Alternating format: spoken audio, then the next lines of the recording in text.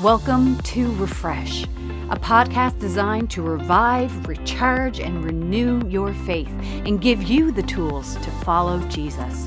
Refresh comes to you from the Salvation Army in Gwinnett County, Georgia. We meet in person every Sunday at 10:30 a.m. or online on Facebook and YouTube at Sal Army Gwinnett. We are excited that you have joined us this week and pray that God will bring His Word to life. And now, for our speaker. Well, it's been some time. Not just since I've been up here, but since we left off in our scripture. And it had been some time when James had started his book since Stephen was killed for his faith, if you recall in the book of Acts. And shortly after he was, all of the believers, they scattered from Jerusalem to places like Cyprus and Antioch. They were fearful.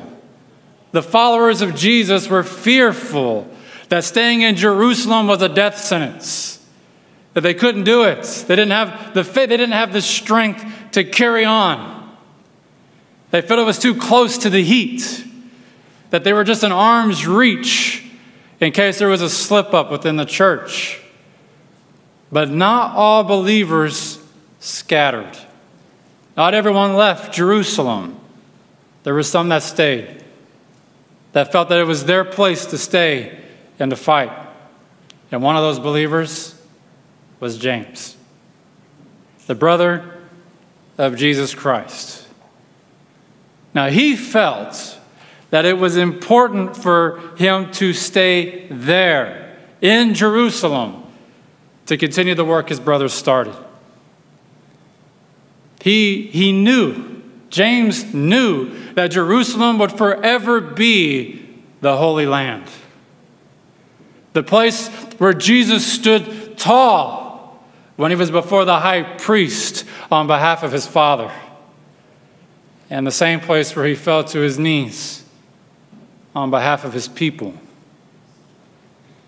Now, you may think that James always believed that his brother Jesus was the Messiah. I mean, after all, they grew up together. It would be easy to think that, but that's not how it was.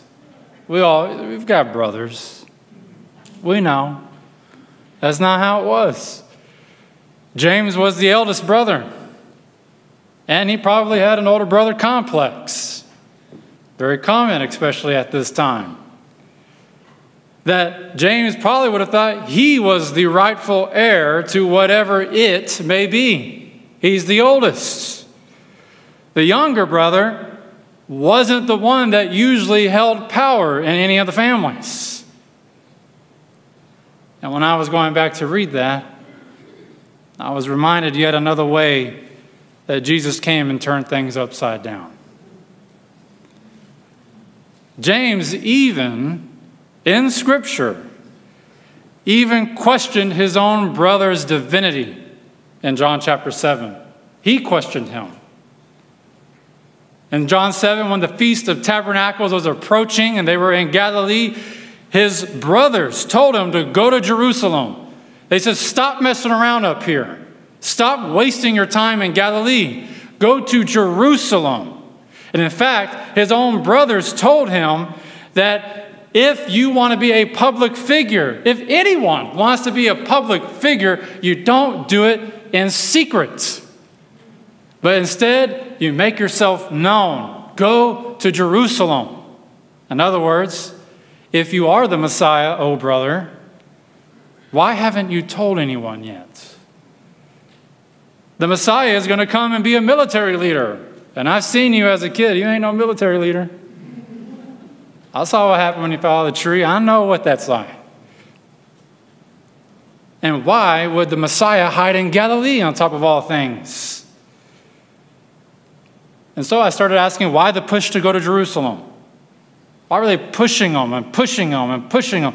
Go to Jerusalem. Go to Jerusalem. And I'm going to tell you what I found. Is because literally in John chapter 7, as they were telling him, go to Jerusalem, they had just witnessed three things that their brother did. The first thing that they saw was that he healed a man who was disabled for 38 years. Told him to stand up. And he did. And then he fed 5,000 men with the boys' lunch. And then they saw him walk on water. And even after that, the only response his own brother said to Jesus was, "Go to Jerusalem." Now you may be thinking, so you can take over. It was so that his claim to the Messiahship could be validated by the Sanhedrin. Because simply put, as it was for any Jewish boy, his own brothers would believe the word of the Sanhedrin before the word of their brother Jesus. They have to validate you. But take rest knowing that James, the brother of Jesus, eventually comes to follow him, to call Jesus Savior. There was a day in James's life when he looked at his brother Jesus, and he did no longer, from that moment forward, saw his little brother, but from that day he looked at his brother and said, "There is the face of God." And he fell to his knees and asked for forgiveness and started to follow him. You're not just my brother, you're now my Savior. And started following. And though James was not one of the 12 disciples, he becomes a passionate believer, and he followed Jesus to his death. To the day he died, James followed him. In fact, James is one of the few people that Jesus appeared to after his resurrection. When he came back from the grave, Jesus said to go see James, and he did. And there he appeared to him. James was also one of the original followers that was filled with the Holy Spirit on the day of Pentecost. He was there. He was a part of that movement that he received the Holy Spirit. He then joins the remaining disciples after that to go spread the gospel of Jesus Christ. He will go on to become one of the strong pillars of the Jerusalem Council, the church that's there in Jerusalem. He would be known as a man of high reputation. He was a wise leader, a peacemaker, and the one that really stood out to me, because I found this over and over again, that he was known as a true pastor to his people. And perhaps one of the greatest names that he was given was actually by a Greek philosopher in the 2nd century. And the name he referred to James was Old Camel Knees. Old Camel Knees. Because James was often found alone in the temple on his knees, begging for God to forgive his people, the Jews, every single time they turned their back on him. Every time. And it was said that James's knees was calloused from the amount of time he was on the ground, like that of a camel. And the Apostle Paul, we know how hard it is to please that guy. The Apostle Paul speaks very highly of him throughout his entire writings, often citing that when there was a dividing issue, almost every single time, there was a dividing issue regarding the Gentiles and if they should follow the Jewish laws once they believe. That there would be huge divisions among the church, that the Gentiles are then to become like the Jews. And then Paul will say, but no, we have freedom in Christ. We don't have to follow it like that. And they would go back and forth, and they would always bring in James to be the weighing decision maker. And it is said in Scripture that his wisdom always provided truth and solution to the issues of the church. It was also James, by the way, who decided that Gentiles were not required to be circumcised to join the faith. That was a long argument then. And while he was sitting on the Jerusalem council, after the great scattering from Stephen's death, James decided to write a letter. Now, that would later become known as the book of James. And now, why write a letter? Why pen something down? And as I was looking into his life, and I was looking into the letter itself, it was very evident why. And it was because of the pastor in him. And even though his people had scattered from Jerusalem all across the region, not likely to see them again, he was concerned for their hearts. He was concerned for their soul. He wasn't quite sure what situation they were arriving to. He was concerned that they would abandon their faith. And so he had to quickly, his heart said, I have to write something down. I have to put something on paper to send to them. Because you see, pastors do that. They're concerned for their people. They're concerned for their souls and for their lives and for their troubles. They're concerned for them when they're within their flock, and they're concerned when they're not. That this is what pastors do. And when I read that, when I saw his heart, then I could read his letter. Then I could see what he was trying to write. And it was with that heart, with the pastor's hearts, that he grabbed his pen and then he began to write. James, a servant of God and of the Lord Jesus Christ, to the 12 tribes scattered among the nations, greetings. And then just in the first verse of this very letter that we are witnessing to, we are seeing before our eyes the transforming love of Jesus Christ. We are seeing James from the first sentence identifying himself, clear as day. He was an early skeptic of Jesus, but now he's proclaiming that I'm a servant of Jesus Christ. You notice that he did not write James, a leader of the Jerusalem council, an elder of the original church. No, James, a servant of Jesus Christ. Because the other stuff doesn't matter.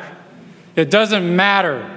It doesn't matter what position we hold. It doesn't matter where we sit at what chair at the table. All that matters is, are we a servant of the Lord Jesus Christ? And James himself, the brother of our Savior, says, I don't care about the titles. I don't care about any of that stuff. Please identify me only as a servant of Jesus Christ. Please, that's all I want to be known for. A servant of God, nothing more, nothing less. And this is the condition of his heart when he started writing the letter. A servant. He then, right after that, identifies his audience. Right there at the beginning. It is written for the scattered 12 tribes. Or simply put, for the Jews. He's writing it to his people. Especially those who scattered after Stephen's death. The scattered 12 tribes. And so his pastor heart was probably worried that his people are starting to get scared, to get filled with fear on what the situation is going to be, questioning if following Jesus is even worth it. Was it worth this? Is fleeing now going to be the only answer for me and my family? This is probably James, why I have to put this on paper now. That this is probably why that the introduction to this book is so short. It is so short. You see, when Paul writes a letter, he likes to throw in a little fluff in there. And so he likes to say, greetings and praise and thanksgivings and, send my greetings to so-and-so. I'm actually going to be in your neck of the woods this time next year. Save me a seat. He likes to kind of warm up, and then he really gives it to them, right? And so he kind of like wants to ease his way in there. But James, he has to get straight to it. He's concerned for his people. In fact, it says right there in verse 2, he says, "Consider it a pure joy, my brothers and sisters, whenever you face trials of many kinds, because you know that the testing of your faith produces perseverance. Let perseverance finish its work so that you may be mature and complete, not lacking anything. If any of you lacks wisdom, you should ask God, who gives generously to all without finding fault, and it will be given to you. But when you ask, you must believe and not doubt, because the one who doubts is like a wave of the sea, blown and tossed by the wind. That person should not expect to receive anything from the Lord. And such a person is double-minded and unstable in all that they do." Now, did you feel the tension just in the first 8 verses? There was no greeting, you know what I'm saying? It was straight to it.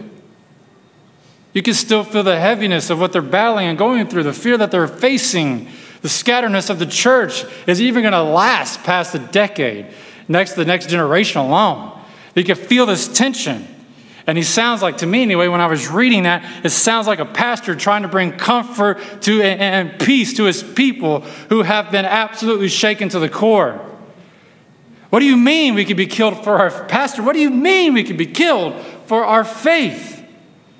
Consider it a pure joy. But wait, what do you mean I have to uproot my life and scatter and move from place to... Consider it a pure joy. I thought the Messiah was going to bring peace to this chaos.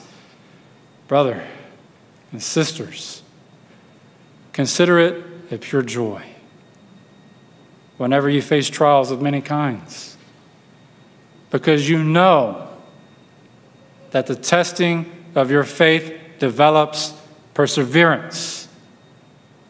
Now, I want you to focus on that phase right there. The testing of your faith.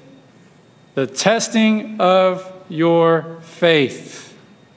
That when you and I joined into the family of God, each of us in this room, hearing us online, anywhere on this planet, we were all given a fundamental gift that is required to follow Jesus. We were all given this. And that gift is faith. We were all handed it because it took faith to get it. To go approach him, to receive that forgiveness, and so then we were handed faith. Now I'm brought to an image of a buoy floating in the water. Now, I can remember as a kid, small kid, swimming in a local lake back in West Texas. Yes, we do have small watering holes there. And we called them big giant lakes. We thought it was like the Atlantic Ocean, you know. But I remember going to this lake. And there were buoys out in the distance kind of marking out where the swimmers were allowed to be. Because if you passed the buoys, that was dangerous water. It was deep, and that's where the boats went. And so the swimmers stayed on this side of the buoys. Now, I remember the day I, first of all, got the skills, but then the courage to swim all the way out to the end of the buoy, right there, just to touch it. I just want to touch it, right? I want to play with danger a little bit. You know, I don't want to like go all in, but I'm just going to touch it. And then I would swim out there, and I felt like it was forever long. And I swam and swam and swam. And then I'd touch it, and then I'd turn around, and I would swim back. It was a passage to manhood without a doubt. Just to do this thing back and forth. Now, I didn't realize it then when I was swimming out to this buoy and challenging myself and proud of myself. Mom, did you see? Mom, did you see that I swam all the way out there and all the way back? But I didn't realize it then. But there was one thing that I needed that buoy to have, to do without question. And I needed it to be anchored. It had to be anchored. Now, a little boy is not thinking about that. But it needs to be anchored so it's not moving. So that way my swim is getting further and further. I'm never going to touch this thing. But it doesn't move. It's right there. Because if it wasn't, this swimmer would cross over into dangerous waters. It would be deep. I can't touch anymore. There would be boats coming by. However, if it was anchored, we could see the line clearly between safe and dangerous. And day after day, this little buoy that we sit there would be tested by wave after wave, slamming against it over and over and over. As every boat drove by, another wave slams the buoy, but it doesn't move. It's right there, and it's warning every little swimmer, do not pass me. It is dangerous back here. Stay there, over there. And I remember this as a child. This is the gift that is given to each of us through our faith in Jesus Christ. You see, each of us have faith, but we all do not have it equally. We don't. Faith is given to us when we find Jesus, but then at that point in time, it is up to you and me to anchor it or to let it float away, getting further and further to reach when we need it. Now, I'm going to tell you that there's some in our church that have strong faith. You can feel it when you're around them. It's just beaming off. That buoy hasn't moved in a while, you know what I mean? It is anchored. In fact, they go around the church singing that in every high and stormy gale, my anchor holds within the veil. You know, they are strong in the faith. They know where they stand. And then there are some of us who are just one wave away from floating off, barely hanging on. I'm going to tell you that our faith will and it must be tested. It has to be. It has to be tested. Because a tested faith is a strong faith. Unbreakable, unshakable, tested. This is why, friends, you and I, and James in this book says, consider it a pure joy. Not take despair, you're being tested. Consider it a pure joy. Bring it on, Satan. Bring it on. Because I'm anchored. I may take a little hit now and then with those waves, depending how big they are. But guess what? I'm not moving.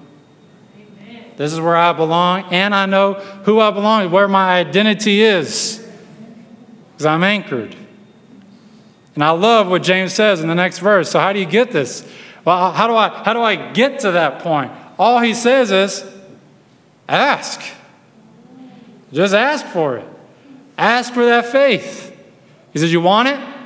Then ask. He clearly states in verse 5 that God responds favorably to those that ask. He writes that He gives generously. Not just, here's a little bit now. Come back when you get through. He says, take it all. Here, generously. I'm not keeping tally. I'm not keeping counts. Here, take it all. You're my child. Now, I'm going to tell you that this is because God has been giving since the beginning. He has been giving since the moment that the earth was formed. He gave Adam a wife. He gave Noah a boat. He gave Israel manna every single morning. He gave Abraham an entire nation. He gave David a kingdom. He gave Solomon wisdom. You see, he gave Jonah a fish. He gave Paul true sight that he could see. And he gave his one and only begotten Son, that whosoever believes in him will not perish, but have everlasting life. He is a giving God. And I have missed preaching the Word of God. Man, I have missed this. Oh, God. He's a giving God, right there in chapter 1 of James. And James is saying right here that he is not done giving. He's not done. That wasn't giving of yesterday years or the time past, but he's giving now. That God wants to give us wisdom. He wants to give us salvation. He wants to give us peace. He wants to give us faith of these things. Wisdom that surpasses the understanding of this world. It is yours at your fingertips if you ask for it. In fact, verse 5 clearly says that if anyone lacks wisdom, just ask. Ask for it, and it will be given to you generously. But then you'll notice that there's a catch, and yes, there is. There is a but. Because in the following verse it says, but when we ask, we must believe and not doubt. We have to believe. Do you see where the wisdom and the faith come together? You want wisdom? Have faith. Believe. Remember, church. Remember that James is not talking to new converts. He is speaking to believers who have scattered among the earth there. That this isn't the new converts class on Sunday morning. That he is writing this to those who are following the way. Who in this room is doing the same? This book is for you. He's wrote this book for us. Those who call on the name of Jesus Christ as Lord and Savior. As followers of the way. James says, greetings. I'm going to tell you, as I kind of close here, that he ends this little section of chapter 1 talking about what happens to the person who doubts. A person that truly doesn't believe when they ask. James, I'll be honest with you, he's a little harsh, but you're going to have to kind of get used to that with this guy. It's James. He's talking to believers. He's talking to us. Sometimes we got to hear some things, you know? This is how it is. He says to the one who doubts, who doesn't believe, that this man should not plan on receiving anything from the Lord. You can't go to the Lord with your request with doubt and still expect to receive. You can't go to your father or to your mother and request with doubt and still expect to receive. He says that this is a double-minded man, unstable in all he does. And so just like that, in like 6 verses, we went from he gives generously, just ask for it, to unstable and double-minded. It kind of means business. And in fact, that word double-minded, when I dug around and looked in the Greek of what that is, it literally actually translates into English, 2 souls. That person is like a man who has 2 souls. He's saying that a doubter has one soul that he brings when he goes to the Father with his needs in his church, among his peers, but then he has another soul for the rest of the time. We are not to live faith like this, friends. This is not the faith we are called to. We are either in or we're out. James is preaching this entire book, a faith that is totally, completely based on you're in or you're out. That's what the book of James is about. It's an all in or nothing. And then we continue here that says that this type of life, this double-minded, 2-souled person leads to an unstable life. This is true to us today. That some of us do have instability in our lives. And it is time for us to look within ourselves and say, do I have 2 souls? And are they conflicting each other? Are they butting heads? Are they causing instability within my house? Can I never find peace in anything that I do? Are these 2 just like this? Because I'm going to tell you that when we choose to live within two souls, that there will never be anything good that will come from it. Ever. Instead, we are to live in one accord with God. In faith that He is still a God that gives and He still has you on His mind. Have you ever prayed a doubtful prayer before? Have you ever prayed a doubtful prayer before? Because as I was writing this, I was questioning myself that, have I ever gone? Because when I'm spending time in prayer and I'm writing this, as a teacher, I'm thinking I have to ask the questions on, am I living this before I can preach it? And so I asked, if I doubted prayer, have I gone to God before not really expecting my prayer to be answered? Or a better question might be, is there something that you need to pray for right now? That before you walked into church today, you were filled with doubt and disbelief. But maybe the Spirit is moving in you in this moment. And there is something that you need to bring before the King. Is there something on your heart or on your mind? Have you been the buoy that's just floating around in the water aimlessly? Maybe drifting yourself or even others within your home to dangerous waters. Just floating out. Has this been something you've seen or experienced? I'm going to tell you this morning that it's time to anchor down. Because if we're going to make it through the book of James, we got to find our anchor. We got to plant it down solid and say that it is on Christ alone that I stand. No more excuses and no more doubting. We're going to go and dive deep into what God wants from His people. Pray. Pray. And pray. And do it with belief. Thank you for listening to Refresh. Be sure to hit subscribe and like us on Facebook and YouTube to never miss an episode.